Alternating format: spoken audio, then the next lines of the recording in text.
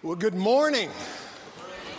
Amen. It really is a delight to have you. Welcome here, welcome online. If you're new to Northland, a special welcome to you. If you're a long-termer, we're really glad that you're here as well. And Arlene and I always love being here and connecting with you and listening along with you.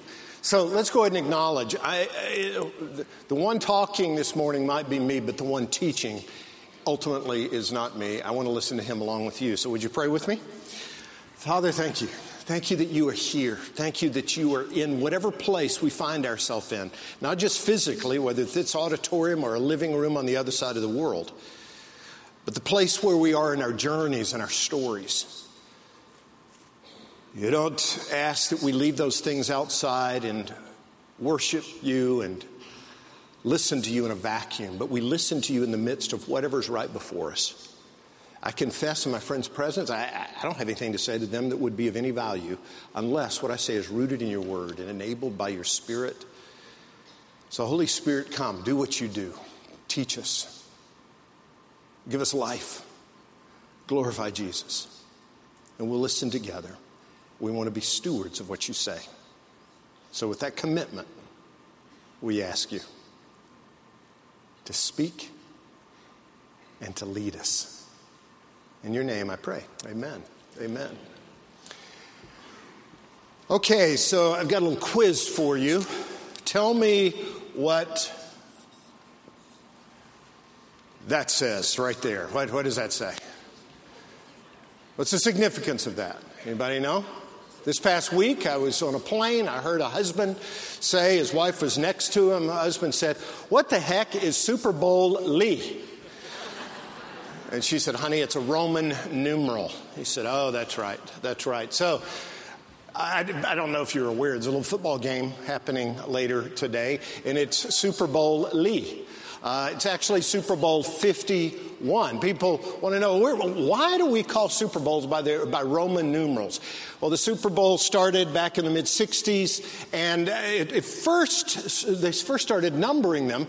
The first 3 or 4, they were saying, let's just number them, because the championship was happening in January, but they didn't want to call it by that particular year because that was not the year that most of the games had been played. It was referring to the season of the previous year, so they began numbering them.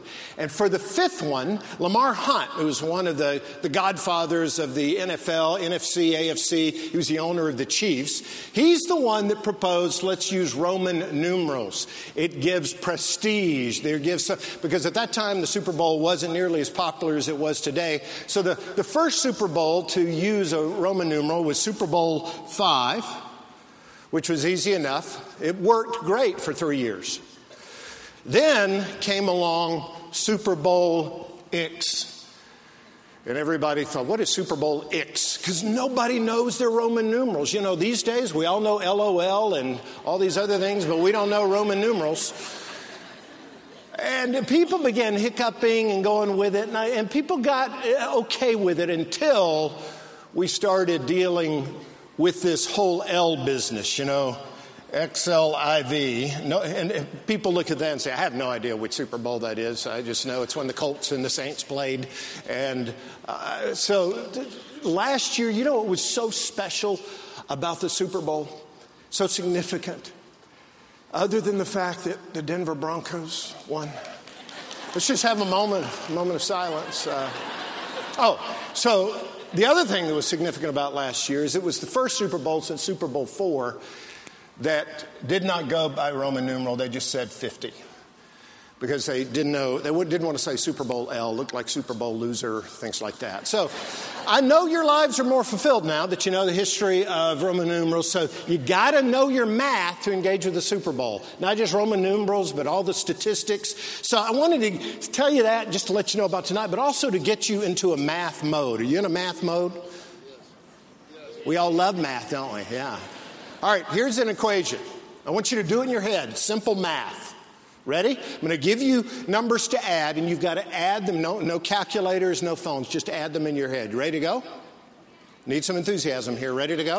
All right, here we go. Take 1,000 and add 40 to it. Got it? Got it? Okay. Add another 1,000. Add another 30. Add another 1,000. Add another 20.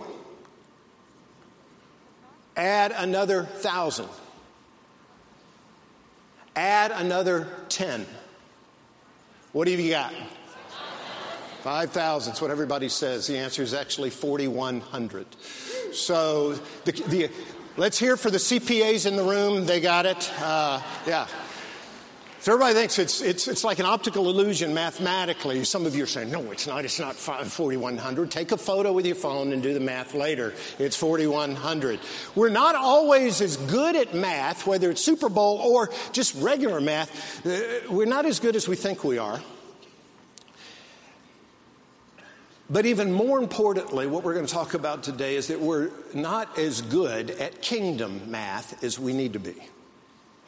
Now, I'll come back to that kingdom math thing, but first, let's get a press box view of where we are. We're in the midst of this series called Seeing the Kingdom. This is part 3. Today we're looking at seeing that we are sent, partially trained. And so often we get paralyzed because we don't think, okay, I haven't completed my training. I don't have adequate resources. And the reason it paralyzes us is we don't know kingdom math. Jesus, as he was training his disciples, 3 years he spent with them. One of the things he was teaching them, and they had to learn, is kingdom math. You say, what's kingdom math? Well, it occurs several times in the New Testament. One of the most profound ones was in the feeding, what's known as the feeding of the 5,000. And my apologies to you ladies, because the Jewish historians in that day would only give the number for the men in attendance, but it was 5,000 men plus women and children, so we're talking 12,000, 13,000 people gathered on a Galilean hillside. Jesus was teaching them. He was teaching the people, but he was especially teaching the disciples, and he was modeling for them and relating with them and doing life with them. Mid-afternoon, one of the disciples came to him and said, Jesus, everybody's getting hungry. The afternoon's getting late. We need to let everybody go to the villages and the town so that they can buy food. Jesus said, not so fast. We're not done with learning here. So in John chapter 6, verse 5, it says, when Jesus looked up and saw a great crowd coming toward him, he said to Philip, where shall we buy bread for these people to eat? And he asked this only to test Philip. For Jesus already had in mind what he was going to do. Now, there are different miracles that are recorded in one gospel and not the other. All 4 gospels record this because it was so significant for them. This whole notion of kingdom math. And you see a theme in each of the gospel where Jesus, he said, I'm going to test them. He was going to teach them. Matthew 14:16, Jesus replied, they do not need to go away. You give them something to eat. And the disciples said, we have here only 5 loaves of bread and 2 fish. They'd kind of taken a survey, and a little boy had his mother's lunch basket his mother had made. It had 5 loaves of bread and 2 fish. And they said, that's all we got. Luke 9, verse 13, Jesus replied, you give them something to eat. They answered, we have only 5 loaves of bread, 2 fish, unless we go and buy food for all this crowd. Mark 6:37. But he answered, you give them something to eat. You picking up a theme here? He says, you need to do this. They said to him, that would take more than half a year's wages. What Jesus was doing is exposing something to them, their natural tendency of, okay, what is it going to take for us to feed all of these people? We all have kingdom callings in our lives if we're followers of Jesus. His kingdom is not a place. It's the realm of his rule. And his rule is complete before the fall. The breach happened, the rebellion happened. People saying we can be normal, fulfilled people without your rulership and leadership in our lives. We call that the fall. Sin is rebellion against that life-giving rule. Jesus has come to inaugurate the new kingdom, really restoring that which once was. And so the power and the beauty of becoming a follower of Christ is entering back into his life-giving rule. Not restrictive, suffocating religiosity, but life-giving rule. And underneath that rule is we're seeking first His kingdom and His rule. We're seeking to lovingly and in a life-giving way spread that rule to our cultures, to our relationships, to our neighborhoods. So He gives us callings. You've got one this week. You may or may not know what it is yet. I don't know. That's going to be between you and Him. I've got a few. It could be a kingdom calling regarding a neighbor or coworker, a kingdom calling of how I'm supposed to respond to news from a doctor about my own health, or it might be a financial thing that you're dealing with or something vocationally. But we have these kingdom callings where, with the disciples, Jesus says, you give them something to eat. God's saying, you need to take this step under my leadership. But the flaw, the mistake that I make a lot is I don't do kingdom math, I do natural math, and here's how it works. So the disciples are taking a kind of an inventory. What's it going to take to feed everyone? What's it going to take for there to be enough food? And this is the equation they were doing. Say, okay, we've got 5 loaves, and we need to add that to 2 fish, and we need 6 months' wages, half a year's wages, he said, so 6 months' wages. And if we have 5 loaves plus 2 fish plus 6 months' wages, that's going to be enough. Jesus says, no, that's not kingdom math. We tend to rely on all of us. And He says, no, you've got to learn to do math my way. What's kingdom math look like in this situation? What's it look like in your situation in terms of whatever God's calling you to do maybe this week? Kingdom math. Kingdom math in this situation looks like 5 loaves plus 2 fish. Instead of plus 6 months' wages, how about plus 1 Jesus? And that's enough. And that's kingdom math. And He wanted to make sure the disciples got it, and they all note. He divided them up. He said, divide everybody up to 50 groups of 50. They all distributed.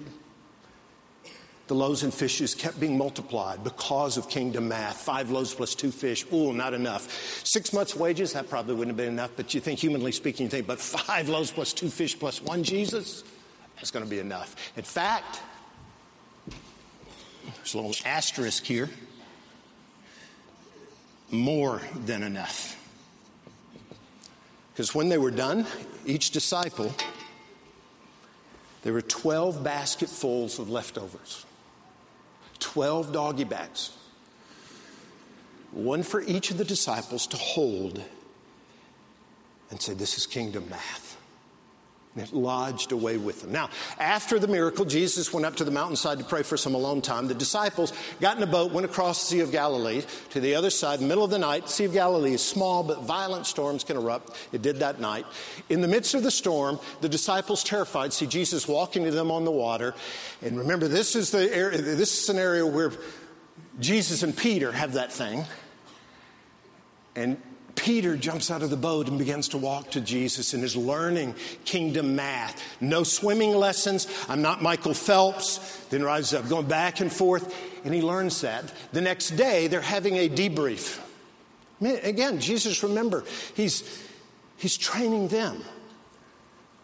In John chapter 6, verse 28, then they ask him, okay, Jesus, what must we do to do the works God requires? What do we need to do this week to do the works that you're calling me to do? And my family and my job and our neighborhood, starting this new ministry, starting whatever it is. And here's what Jesus says. Jesus answered, the work of God is this. Don't do anything till you've got all the resources and training. No. The work of God is this. To do what? To what? I want you to all read it out loud. To do what? To believe. To believe. Not just this ethereal thing. Believe in the one that He has sent. And our inability to do kingdom math paralyzes us. Because we think what we do is we do natural math. This is what I do way too often. In the presence of some type of a kingdom calling, I say, okay, if I've got my training,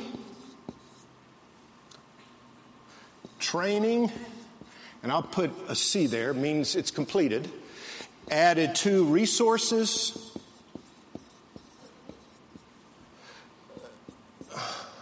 I'll put an A there, resources that are adequate. If I had training that's completed and resources that are adequate, that's enough.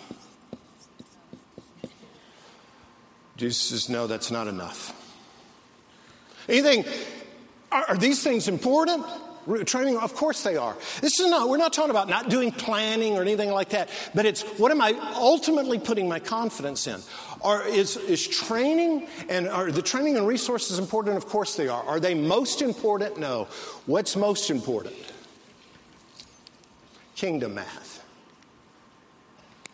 But if I don't do kingdom math, I get paralyzed. Because I wait. I'm saying I'm not going to do a thing till I get enough training and enough resources. When's that going to happen? If it's truly a kingdom calling, why? Why this kingdom math?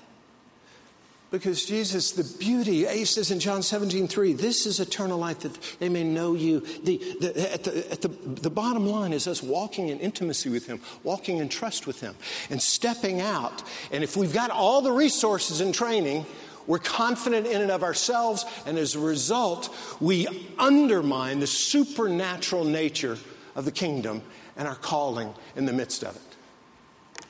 Resources important, sure, but not most important. Training important, sure, but not most important. What's most important? Christ's enoughness. You're saying enoughness is not a word. Well, it is now. Christ's enoughness. What Jesus was doing is training them, and that continues through their testimony to invite us into the same discipleship in which he's saying, I want you to learn to walk in my enoughness. And it's throughout the New Testament. 2 Peter. You guys know, I've already told you, one of my dominant spiritual gifts is clarifying the obvious. And so here we go. Who wrote 2 Peter? There we go, Peter. Don't put it as some archaic, irrelevant religious document. This is a letter from Peter. Peter, who got his feet wet.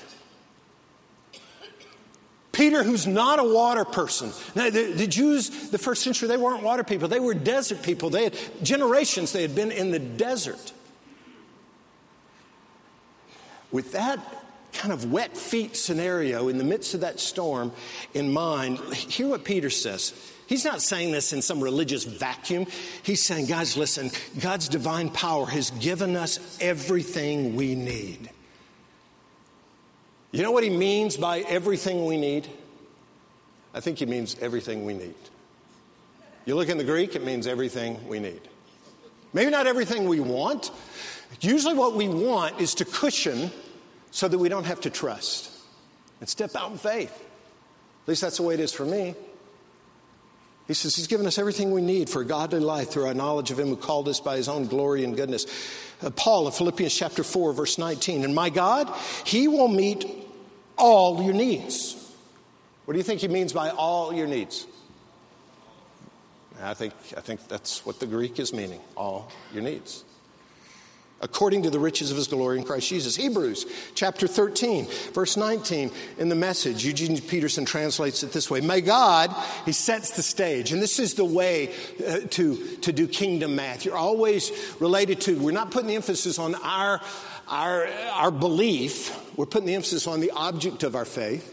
He says, may God who puts all things together, makes all things whole, who make a lasting mark through the sacrifice of Jesus, the sacrifice of blood that sealed the eternal covenant, who led Jesus, our great shepherd, up and alive from the dead, and who now puts you together. You talk about setting the stage. Now, he says, may he provide you with everything you need to please him. What do you think he means by that? I think he means everything that we need to please him. All right, so turn to 1 Corinthians chapter 2. If you've got your Bible, if not, we're about to show you a passage. And again, that gift of clarifying the obvious, here we go. 1 Corinthians 2 follows 1 Corinthians 1. I know that's deep. But in 1 Corinthians 1, Paul outlines the calling that we have as his people. And verse 1 and verse 2 and verse 9 and verse 24, he talks about us being called. And now what Paul's about to do is help you and me know how to do kingdom math on a daily basis. What does it mean to do kingdom math? It means to embrace the enoughness of Jesus. What does that look like? Paul describes it here. 1 Corinthians chapter 2, verse 1, he says, "And so it was with me, brothers and sisters, when I came to you. I did not come with eloquence or human wisdom as I proclaimed to you the testimony about God." So, for Paul, some say he probably wasn't a good speaker, and that was an area of real vulnerability for him. And he says, you know what? When I came to you, I wasn't relying on natural math. Instead, let me tell you what I was relying on. Verse 2. "For I resolved to know nothing while I was with you except Jesus Christ and him crucified." Verse 3, "I came to you in weakness, with great fear and trembling." Verse 4, "My message and my preaching were not with wise and persuasive words, but with a demonstration of the Spirit's power." Verse 5, "So that your faith might not rest on human wisdom, but on God's power." So here you go. Let's go back through those verse 2 and 3 and 4 and 5. And in each of those verses, let's find 4 realities that Paul is summoning me to embrace in the presence of whatever kingdom calling I've got this week. I might not know what the kingdom calling is yet. Maybe I've been so reluctant, and typically, if I do natural math long enough, I get unable to hear kingdom callings because my faith shrinks so much. And now all of a sudden, he's breathing into me and into you vision to say, let's listen. So with that kingdom calling that he's going to reveal, he wants me to not do natural math, but kingdom math, meaning I'm going to step into that opportunity with Christ's enoughness. What does stepping into that kingdom calling with the enoughness of Jesus look like? It looks like this. It looks like me embracing 4 realities. Here's the first reality. Stepping into his enoughness, stepping into this calling with his enoughness will look like me stepping into it while embracing the reality of the gospel's sufficiency.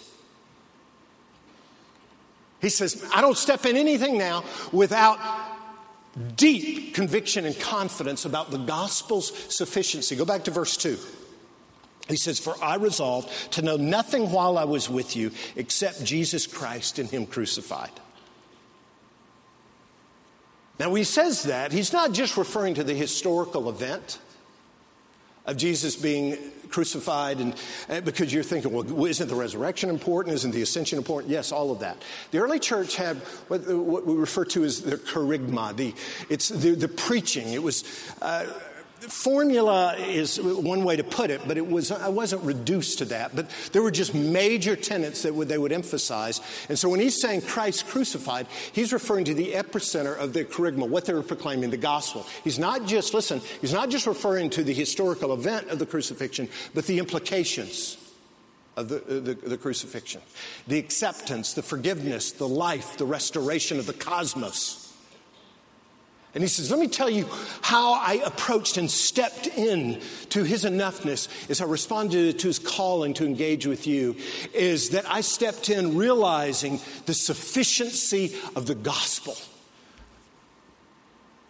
The gospel is truly good news. Romans chapter 1, verse 16, "For I am not ashamed of the gospel," Paul says, "because it is the power of God that brings salvation to everyone who believes, first to the Jew, then to the Gentile." And that salvation is not just, hey, getting Christian by my name and getting a ticket to heaven, but salvation being brought back into the kingdom and the restoration that God is up to. And he says, what he's given him, so often we don't have confidence in responding to these kingdom callings because we've lost our confidence in the gospel. We're in a culture that is attacking The gospel, we become timid, shrinking back instead of leaning in. And the older I get, and let me tell you, we're getting there.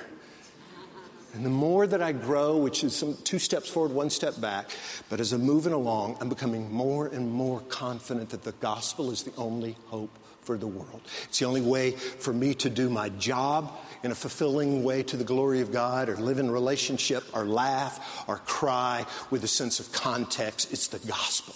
And the more I grow, the more significant the gospel becomes, the more sufficient it becomes. He's saying, hey, I resolved to preach nothing else but Christ and Him crucified. The older we get, and the more we grow, the more significant the gospel becomes. In Prince Caspian, C.S. Lewis's Chronicles of Narnia, in the book Prince Caspian, Aslan, the Christ figure, who's the lion, comes across Lucy, one of the British kids who've been transported in the magical land, and she's seen Aslan before, long ago, and now she sees him again. And in this conversation they have, she says, "Aslan, you're bigger." He said, "No, I'm not. You are." She said, "You're not bigger since the last time I saw you?" He says, "No, my child. You're bigger. The more that you grow, the bigger you realize that I am." And the more we grow, the bigger the gospel becomes. So what's it mean to do kingdom math and whatever calling I've got before me and step out into Christ's enoughness? First of all, it means to embrace the sufficiency of the gospel. Secondly, it means to embrace this reality, the reality of my inadequacy. You'd think it the opposite. You think, man, we gotta work ourselves up. No. It's saying, you know what? We're not sufficient to do the supernatural kingdom stuff. We can't do it without Jesus. Go back to the text, verse 3. He says, "I came to you in weakness, with great fear and trembling." He says, I came to you embracing this reality, the reality of my own inadequacy. And we think that turns us into timid people that are barely holding it together. I love the story of the guy. His wife called him before he left home for work, said, "On your way home, I need you to stop and get A, B, C, and D from the grocery store." And, you know, a lot of us guys are not very good in grocery stores. I'm not. You know, I mean, first of all, we don't ask for directions. And so when you go into the grocery store, you just have to find it in whatever aisle that it is. And we have the list, and it's in order. We don't change the order. We do it in order. So that means I might pass through the bread aisle, but it's not the top of my list. It's not the next item. I go over here, and once I get that, where's the bread? Oh, yeah, it's back at this one. So we're always zigzagging. It takes us 4 hours to get 4 items. And this guy walked in, he was about to do that. And on his way in, he saw a dad and his 3-year-old who was not happy to be there. It's just kind of in a guy's DNA sometime, not to be happy in a grocery store. And the little kid was learning early. And so, but the dad was as calm as he could be. And this guy passed by and he heard the dad say, "Hey, Billy, this won't take long. We just need to get some groceries." Well, the kid is not happy, and he starts hearing him get a little louder and louder. He comes across him in the produce aisle, this dad and son, and he hears the dad say, "Billy, now calm down. We've just got a few more things to get here." And he's screaming, and that volume increases, comes across him in the dairy aisle, and this kid is red-faced and foaming at the mouth and yelling, and the dad is as calm as he could be. He says, "Billy, now settle down. We've just got a couple of more items." He hears this kid all over the grocery store. They get to the checkout line. He's right behind him. And the kid now is kicking and screaming and yelling. Dad is as calm as a cucumber. I mean, he turns and says, "Billy, I'm paying the bill, and now we're going to be done." Pays the bill, kid screaming out in the parking lot. This guy pays quickly to go out in the parking lot just in time to hear the dad. He's putting his son in the car and says, "Billy, see, we're all done. It's time to go home." And this guy couldn't stand it. He just went over to the dad and he said, "Listen, I've been kind of coming across you in the grocery store, and I am admiring you big time. I mean, the patience that you had with your son, Billy, just blew me away." And the guy looked at him and said, "Oh, you don't understand. I'm Billy."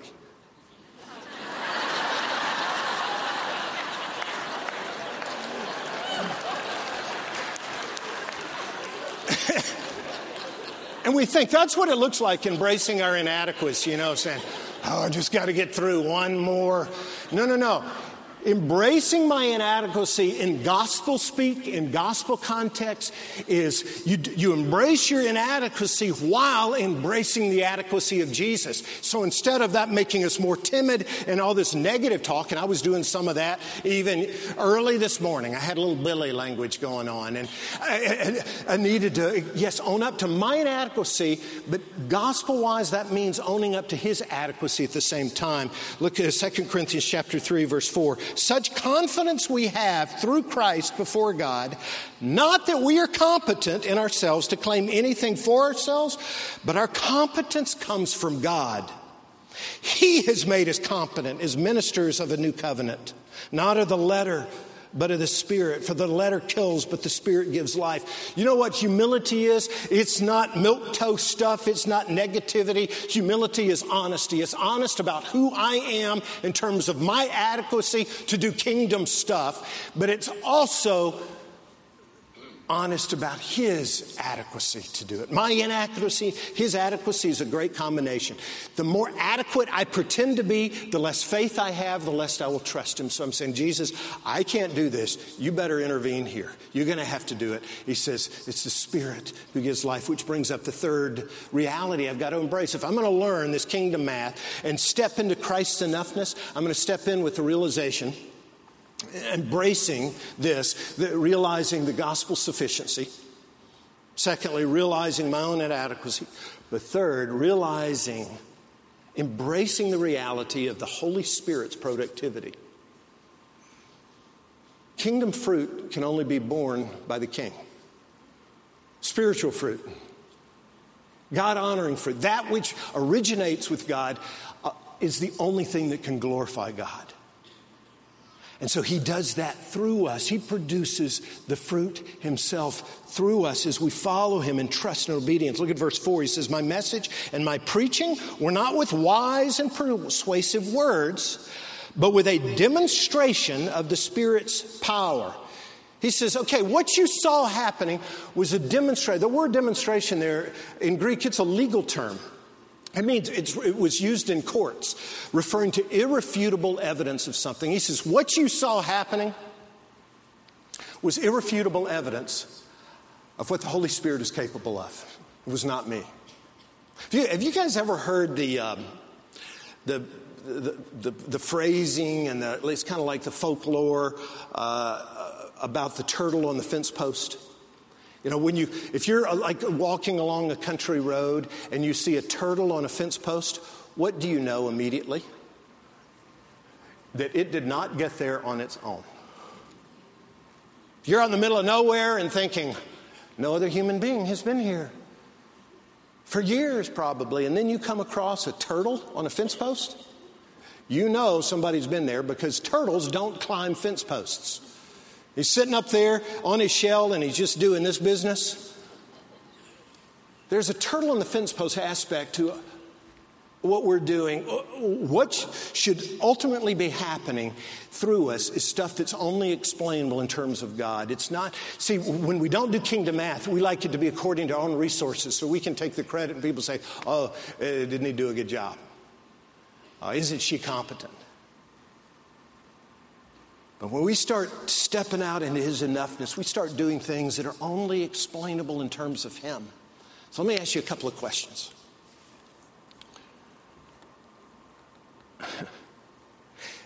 What is happening in your life that's only explainable in terms of God? What's happening in mine? Here's a second question. What am I attempting? Or what could I attempt that will be bound to fail unless the Holy Spirit intervenes? That's a scary thing to consider until I've learned kingdom math. This is how we do our lives. We're carrying this with us.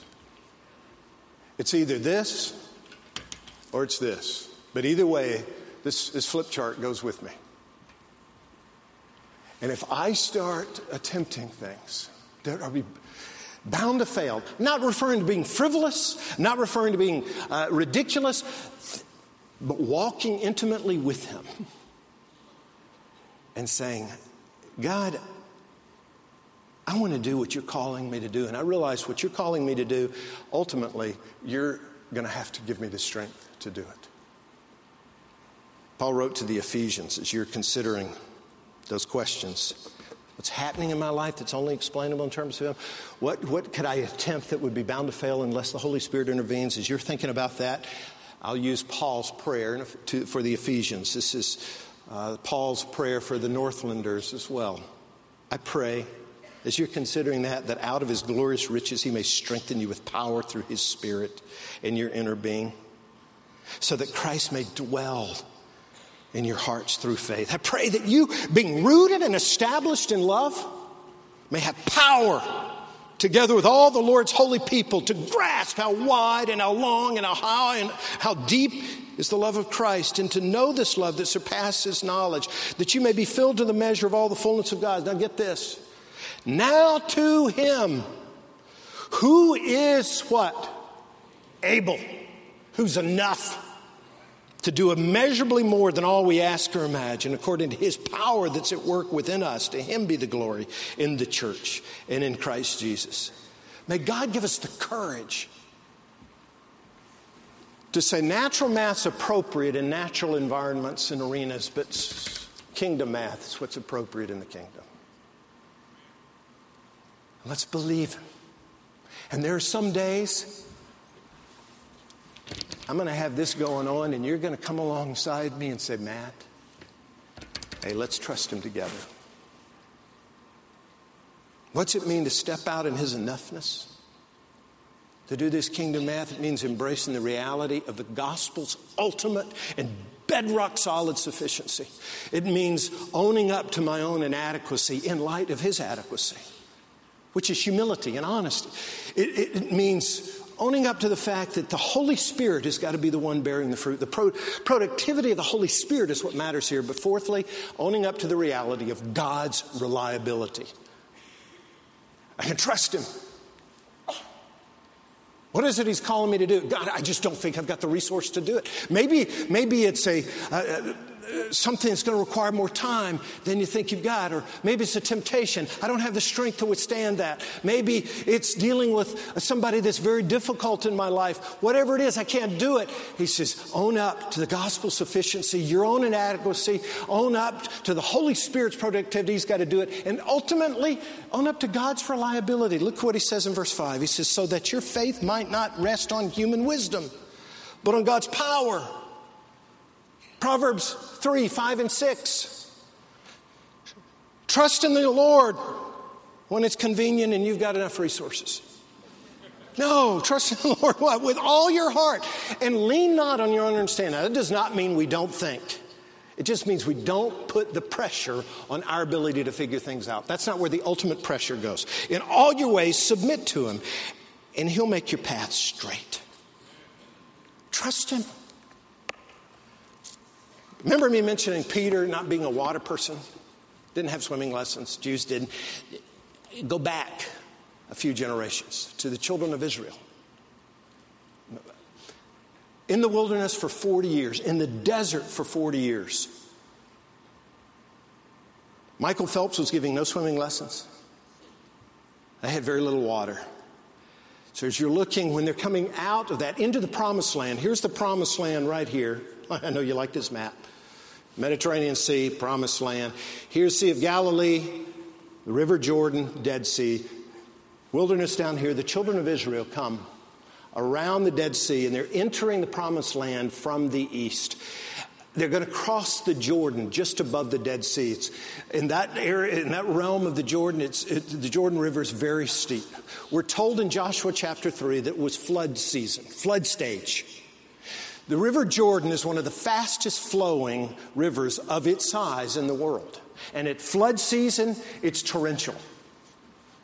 The people were told, I want you to follow. The priests were carrying the Ark of the Covenant, and God instructed Joshua very clearly, this is how you're going to do this. The priests must go before the people carrying the Ark of the Covenant, and they must step into the Jordan. Desert wilderness behind, promised land in front, exciting. However, there's a little obstacle here. You're going to need to trust me. I will divide, I will stop the flow of the Jordan River, but you've got to step in first. A lot of people think this is wading in, so they had to go in where it's like ankle deep. No. At that point, flood stage, steep banks, when they were committed, they were committed. They had no idea how to swim. And they trusted him. They had trusted the enoughness of God. They were carrying with them reminder, the Ark of the Covenant, reminder that God is greater than any obstacle before us.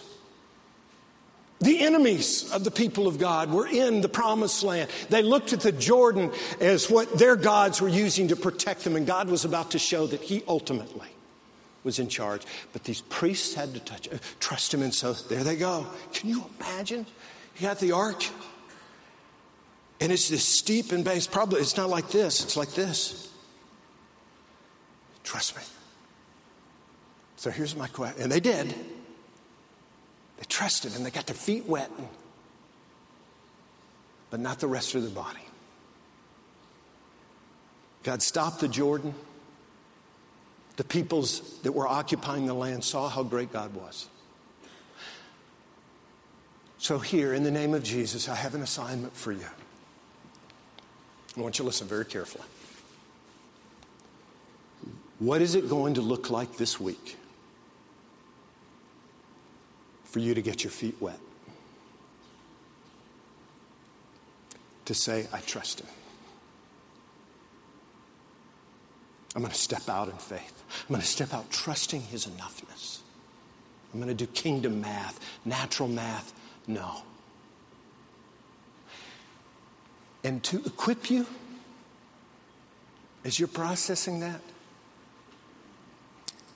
the priests had the Ark of the Covenant, which was the symbol of God's presence. I'm going to ask you to step in the water and get your feet wet with a reminder of the finished work of Christ on your palates. So let's pray before we have this meal together. Lord Jesus, thank you for enabling us to do what you call us to do. God, I confess in their presence how often I hesitate at the water's edge and become paralyzed and forget that you're wanting to send me out partially trained. This is part of the plan, so I'll depend on you. Would you nourish us right now with a reminder that you are Savior and you are Lord. You are King and you are Enabler.